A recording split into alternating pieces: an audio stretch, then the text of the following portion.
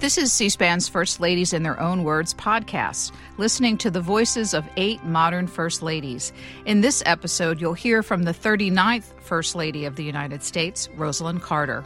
Born Eleanor Rosalynn Smith in 1927 in Plains, Georgia, she married the future president in 1946 at age 18.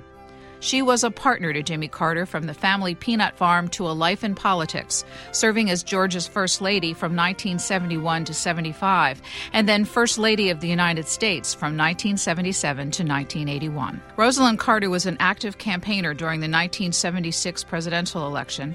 Here she is speaking on the campaign trail in a video released by the Carter campaign. Her schedule was grueling, almost as tough as her husband's. Yet through it all, Rosalynn remained an earnest and gracious campaigner. People ask me every day, how can you stand for your husband to be in politics and everybody know everything you do? And I just tell them that we were born and raised and still live in Plains, Georgia. It has a population of 683, and everybody has always known everything I did. And Jimmy has never had any hint of scandal in his personal or his public life. I really believe he can restore that honesty, integrity, openness, confidence in government that we so sorely need in our country today. I think he'll be a great president. That was Rosalynn Carter. She arrived at the White House after the 1976 campaign with a blueprint to go to work. She was a valued political partner to her husband, Jimmy, but found that there were many obstacles facing a First Lady who wanted to influence public policy. She became known as a staunch advocate for those struggling with their mental health. You'll hear directly from her, featuring footage from C-SPAN's video library. First, her work on mental health issues and why they became so important to her. A February 1977 event at the White House after President Carter signed an executive order creating a mental health commission, which she served as active honorary chair, an important early forum. Now, listen to her in her own words. As you probably know, for the past year and a half, or a little more, I have campaigned all over the country. In my biographical sketch, I had a little paragraph that said that I was interested in mental health. And so everywhere I went, if people had a good program, they wanted me to see it. I had a chance to see things happening all over this country that are good. I also saw things happening that I thought needed help. I hope with the establishment of this commission, I know that we can give some of that help. We have a chance to do great things in our country. I thought until today that I was going to be the chairperson. And I got a little... I got a little note from somebody that says, according to the Office of Legal Counsel at the Department of Justice and so forth, prohibits the president from appointing a close relative such as a wife to a civilian position.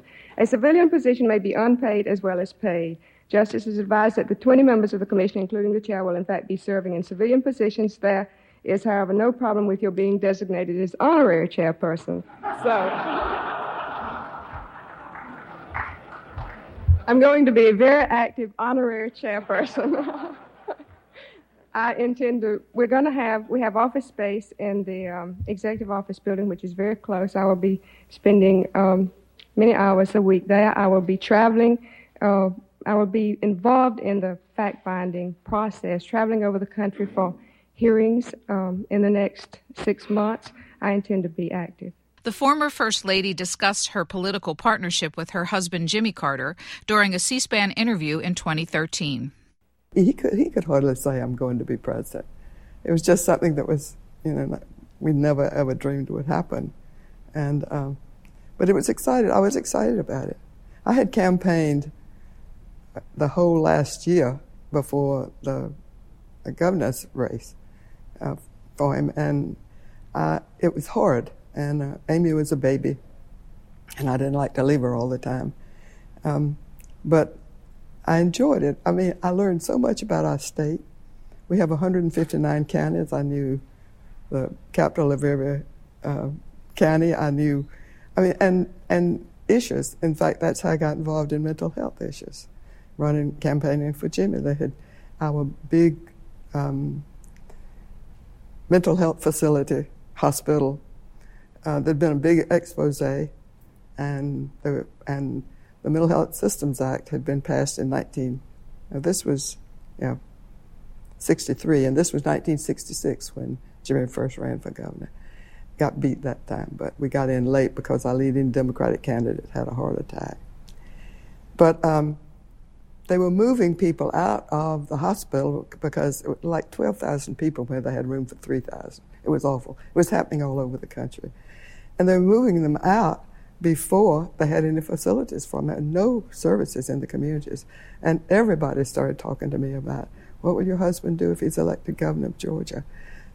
I just learned so much about what was going on. And after we lost that election, I worked 4 years to learn a little bit about mental health. And then the first month in office, he appointed the Governor's Commission to improve services to the mentally and emotionally handicapped. I got upset with the press, too, because they covered my mental health work the first few meetings I had. And then they never showed up anymore. And one of the things I wanted to do is bring attention to the issue and how terrible it was and what few services there were. And thinking just getting it out in the public. That's what I did in Georgia, developed a good program in Georgia, by the way.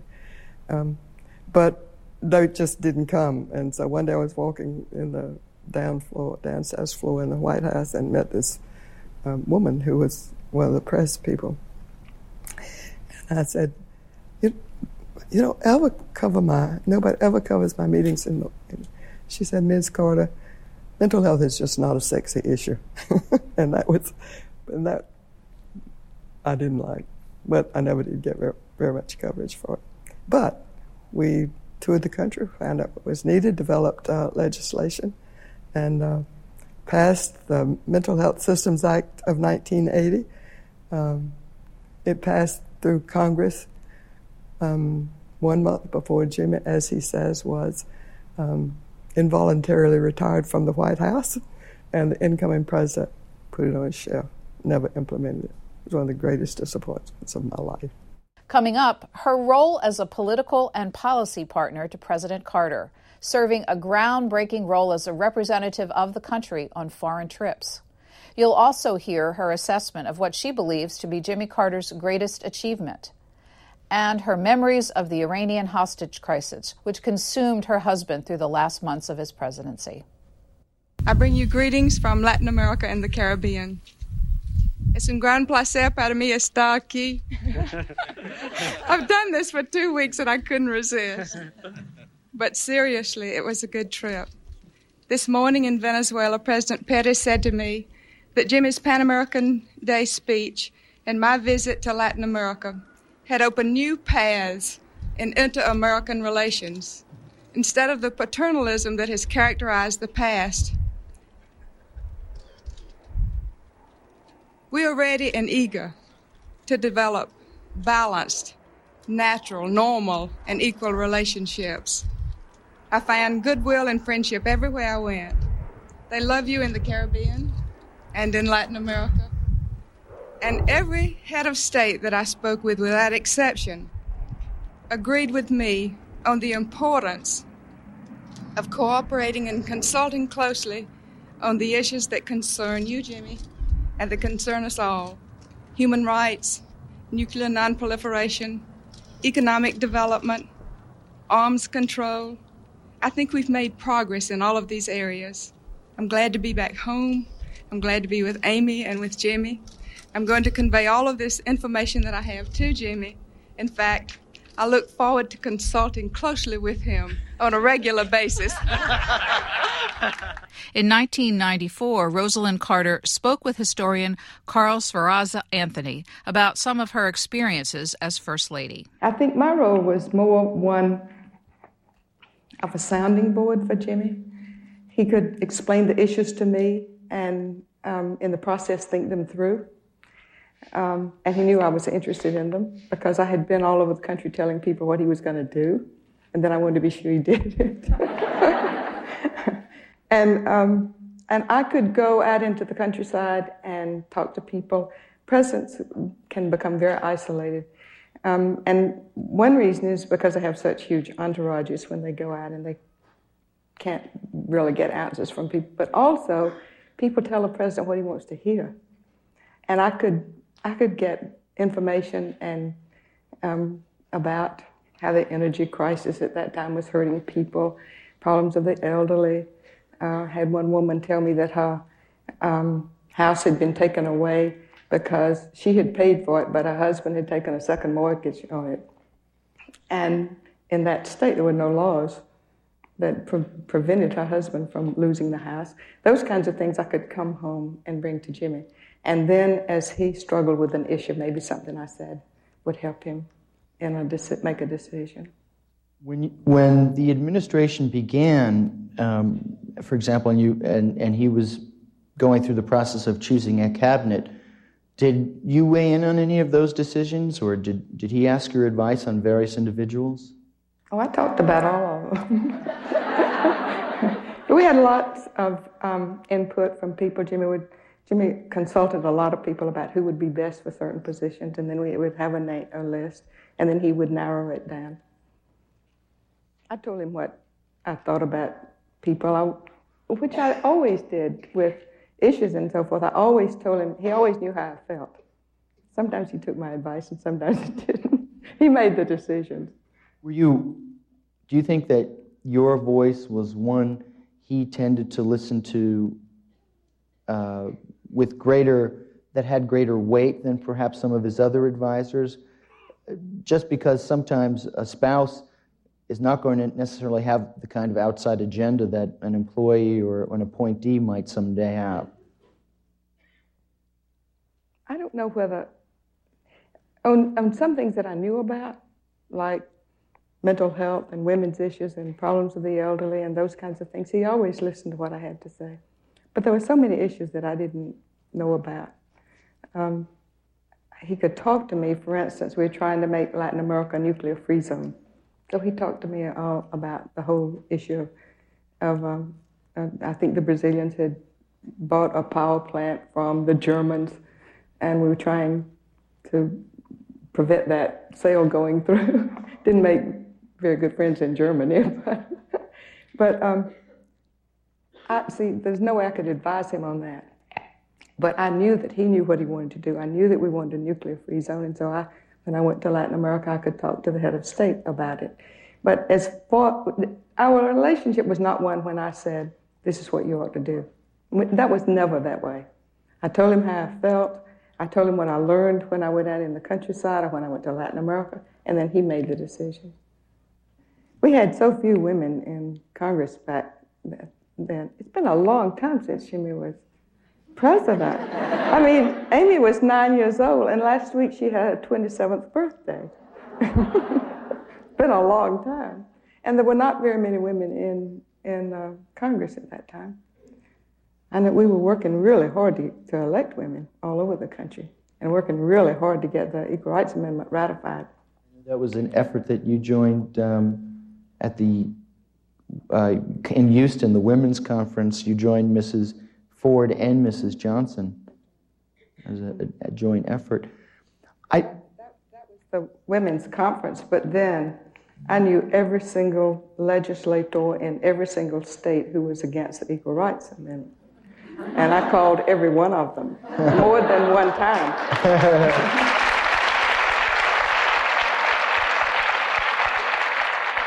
And I think we had 2 in Florida and 2 in Nevada somewhere, 11 in one state. If we had gotten, I think it was maybe 13 more votes, we could have ratified the Equal Rights Amendment.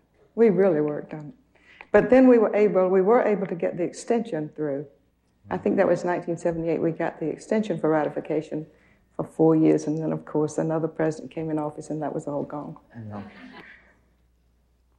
What about the tendency of the press to sort of pigeonhole people? I mean, there's was an easy caricature created of Hillary Clinton and of Nancy Reagan and of Barbara Bush, of you, of all of the first ladies. How wide was the gap between the press perception of you and who you really were, who you felt should be conveyed to the press? I remember after Jimmy was elected, there was a whole-page cartoon in the Washington Post with the Carter family, Jimmy's mother, me, and there were haystacks. We had on straw hats, and there was straw between our teeth. And then I went from that to being the Steel Magnolia. But I thought that was pretty good because steel is tough and magnolia is southern. So. And then I was fuzzy. I was fuzzy for a while. And then I was most powerful. So I had a full range of images. Well, I didn't think I was any of that. Well, I was proud I was from the South. I hope I was tough.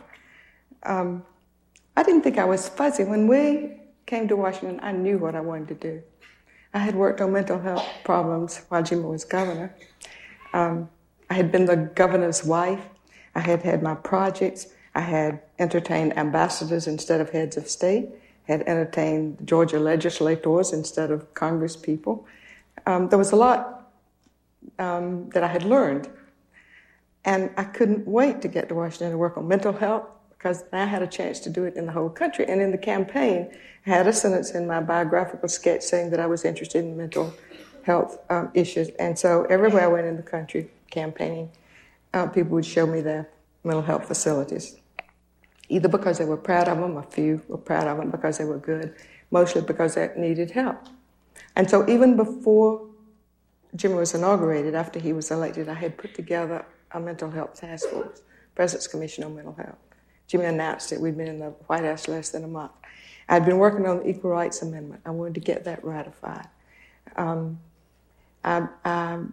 had worked, I think maybe my interest in problems of the elderly came in the campaign, because when you're campaigning, people in a community will take you where there are crowds of people, and they always take you to a Golden Age club or a convalescent home because there are a lot of people there, and most of the time they were Democrats.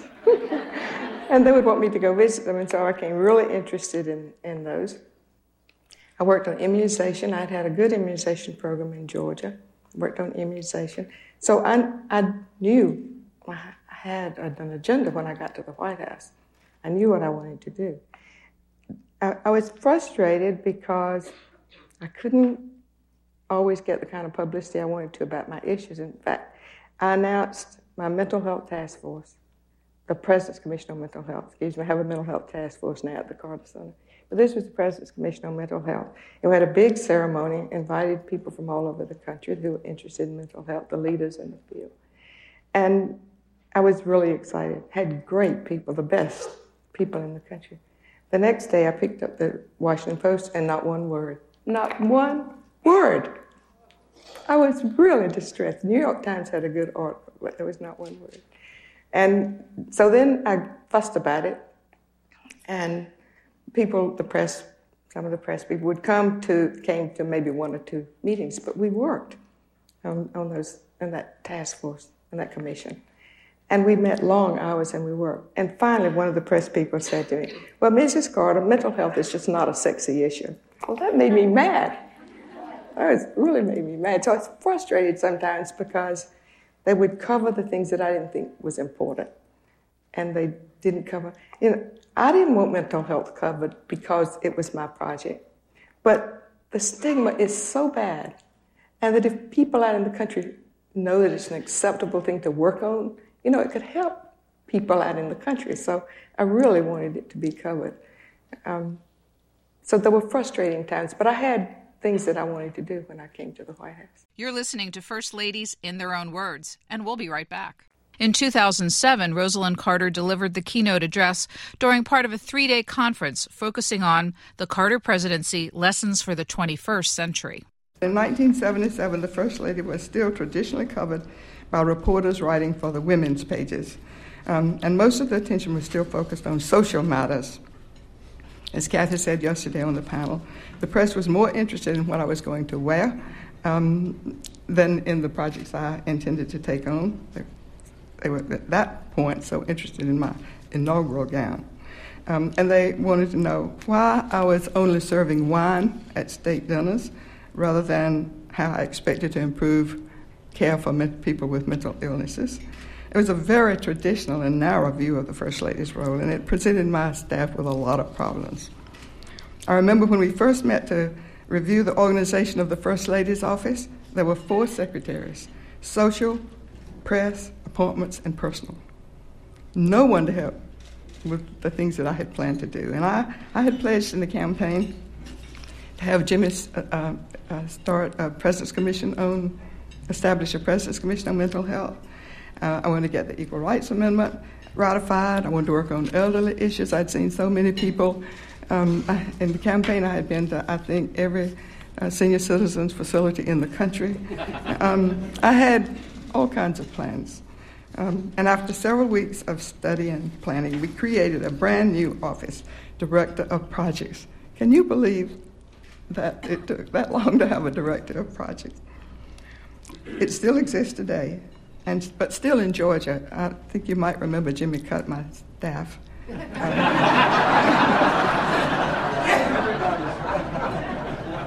everybody's staff.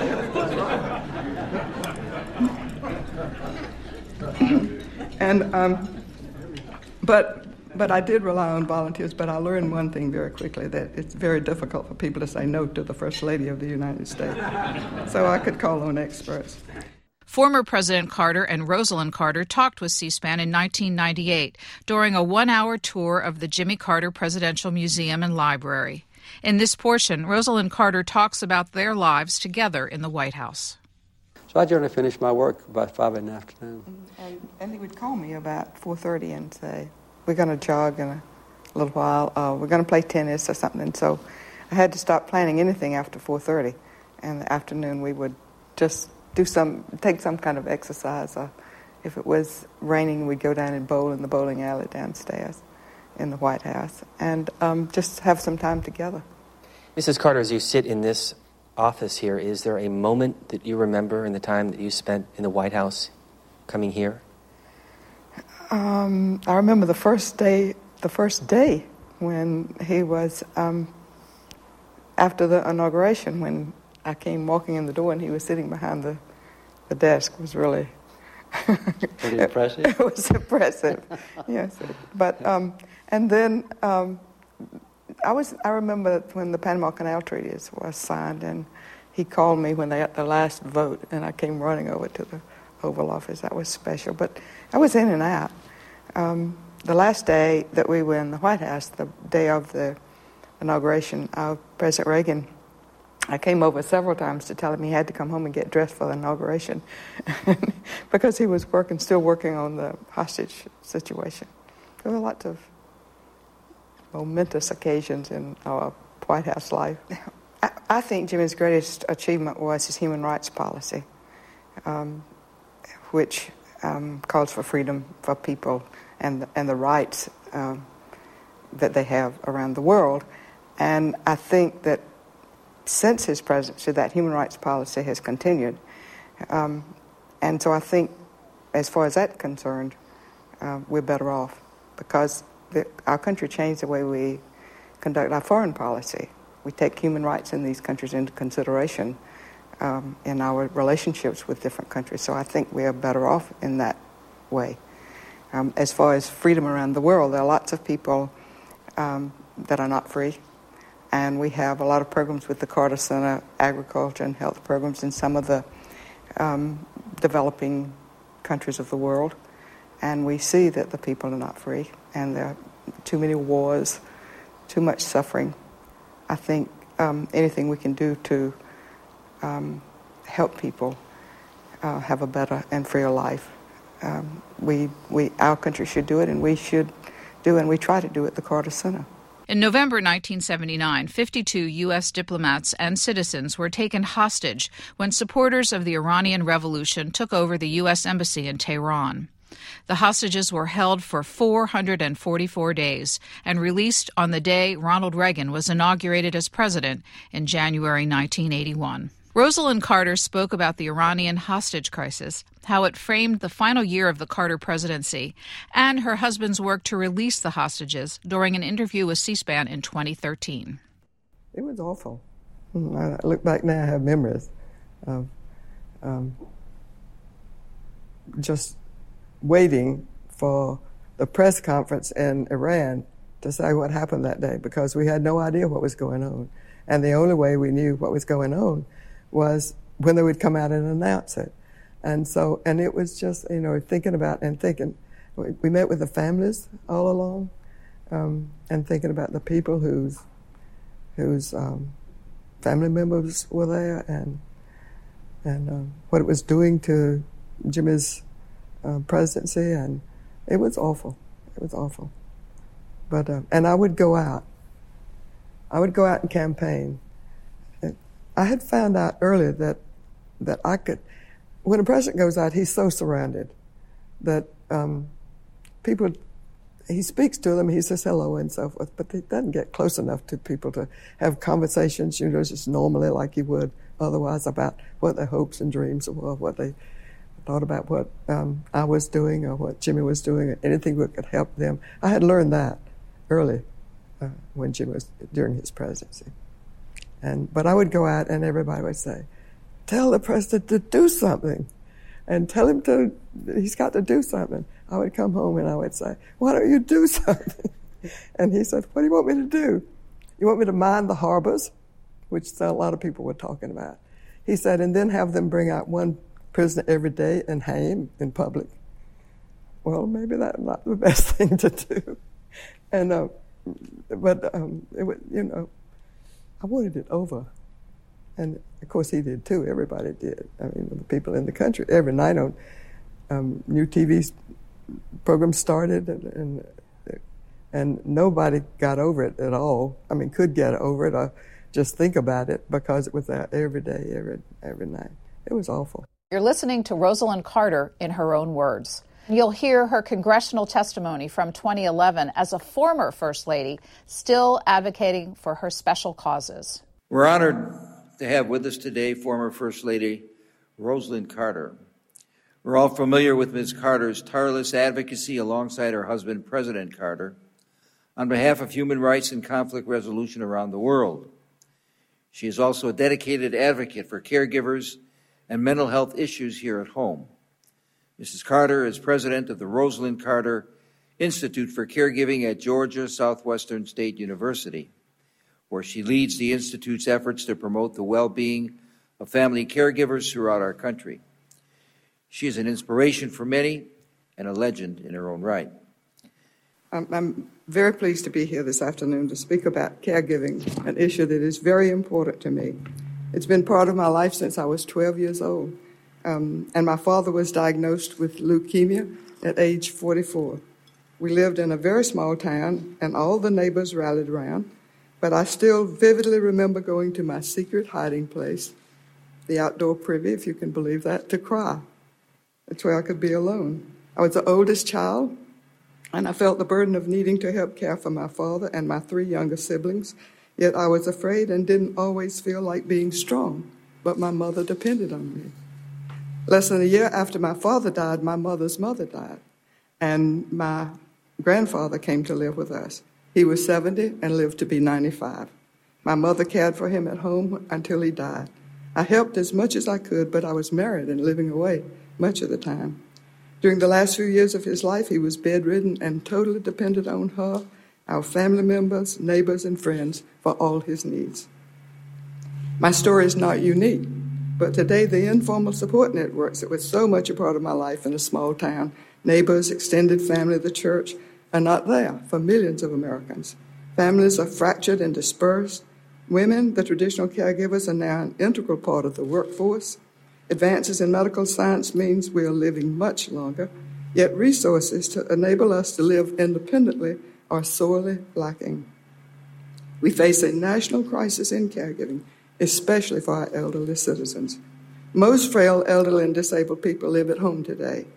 About 90% of the care they need is provided by unpaid, informal caregivers, most often family members, providing tasks that only skilled nurses performed just a decade ago and with minimal preparation and training. Many of these caregivers are frail and elderly themselves and find the burdens of caregiving overwhelming. As we close our look at Rosalynn Carter here on American History TV, you'll hear her account of the partnership and friendship she forged with her immediate predecessor, Betty Ford, a close relationship that mirrored the one between their husbands, Jimmy Carter and Gerald Ford. And she'll talk about her legacy. Betty Ford was my friend, and I'm honored to be here today to help celebrate the life of this truly remarkable woman. I never imagined when we first met 40 years ago that we would develop such a close personal friendship. At that time, Betty was the wife of the Vice President of the United States. She had danced with the Martha Graham Dance Company and performed in Carnegie Hall. She was a leader in the fight for women's rights. And she had come to Georgia with the Michigan Art Train, a project taking 6 cars filled with great art to rural communities across the country.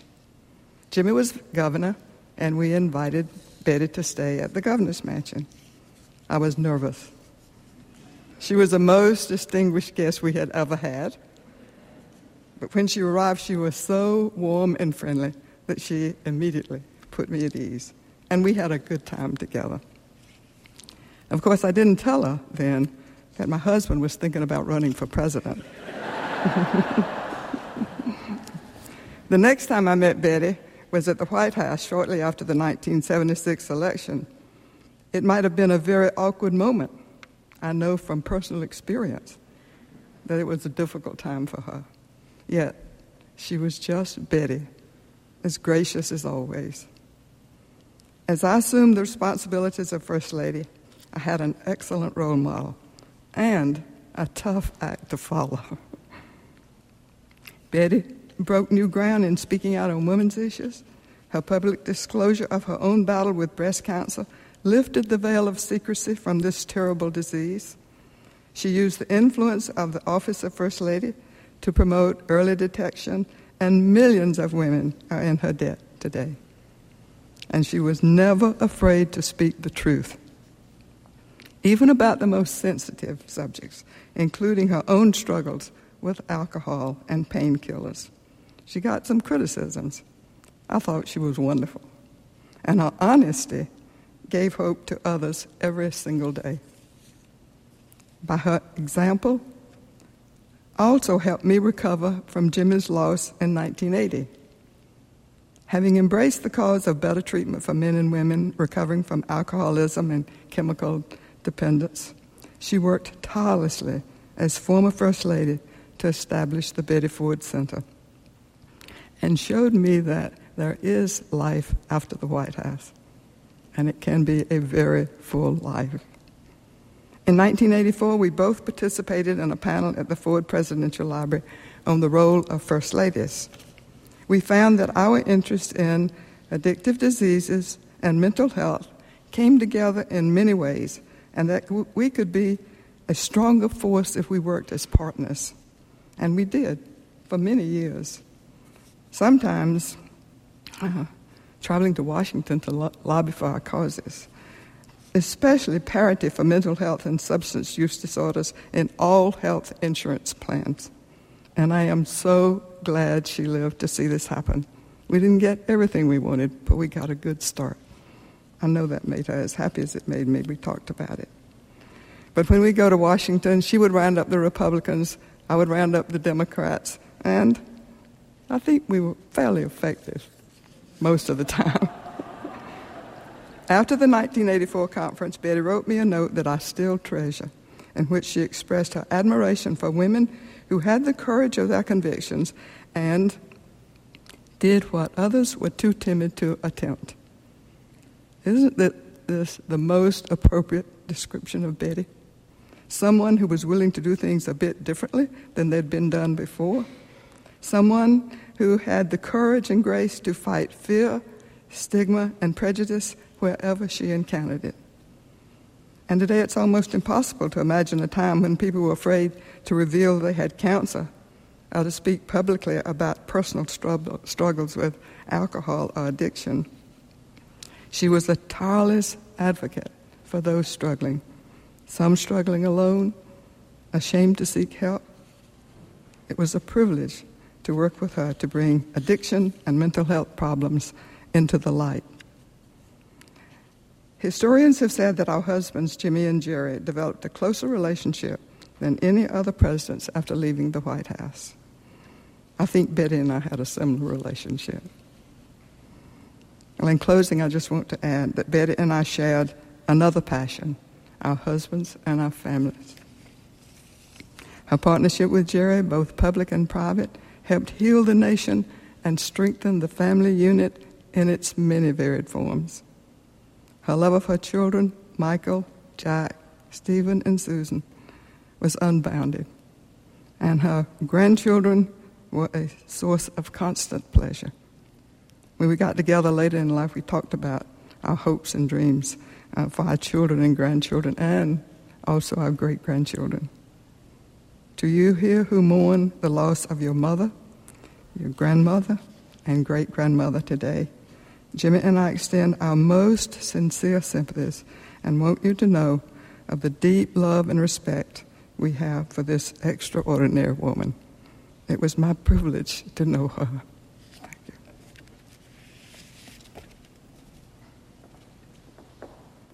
In our final clip, Rosalynn Carter speaks about her own legacy during a C-SPAN interview in 2013.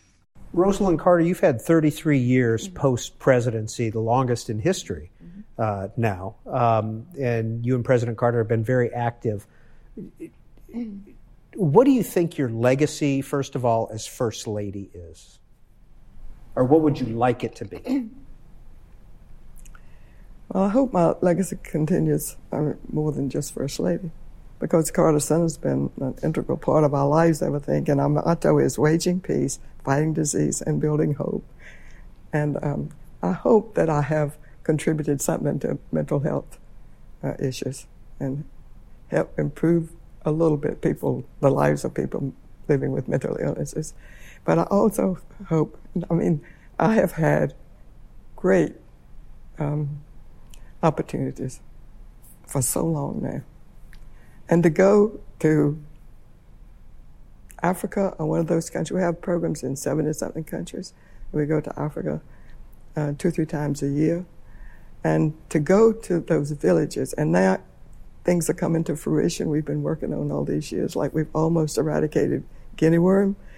To go to a village where there's no longer guinea worm, it is a celebration. One of the good things about the Carter Center is we don't give money to the government. We send people in to teach the health people in that country how to do something. And we work with the people in the villages. And the health department does too, and we work with them. And they do the work. Just to go to a village and explain to them about guinea worm, if you can get the chief to approve, that's what you have to do. But if they see that or hear about it from another country, they're so happy you're there. But just to go back when it's gone from a village or almost gone, and the hope it gives to them, that most of the time it's the first thing they have ever seen that was successful. And it's just so wonderful just to see the hope of their faces that something good is happening. Didn't mean to get emotional. What's your advice to future first ladies or first husbands? Mm-hmm. Well, in the first place, I would say enjoy it, which is what Lady Bird told me. But I think I have learned that you can do anything you want to. They used to ask me if I thought the First Lady ought to be paid. If you get paid, then I have to do what the First Lady is supposed to do. But you can do anything you want to, and it's such a great soapbox. It's just such a great opportunity. So I would advise any First Lady to do what she wanted to do. If she doesn't want, and another thing I learned is you're going to be criticized no matter what you do. I could have stayed there. White House, poured tea, had receptions, and I would have been criticized as much as I was criticized outside for what I did. And I got a lot of criticism. But you learn to live with it, as I said earlier. I mean, you just live with it. You expect it and you live with it, and never let it influence me. But I would just tell her also just to enjoy it and do what she wanted to do. And in the process, I know she'll, another First Lady will have things that she wants to do, because women have changed in this time. You know, what women do now has changed from what they did when I grew up. I could be a secretary, a school teacher, a librarian, a few things. But now women, most women, more active. So I just do what you want to do and don't worry about the criticism. Mm-hmm. Next week, Nancy Reagan, the former Hollywood actress and First Lady of California, who deployed her keen political instincts in the White House to guide Ronald Reagan's presidency toward success, and who humanized the devastating impact of Alzheimer's disease with her care for the former president in his final years.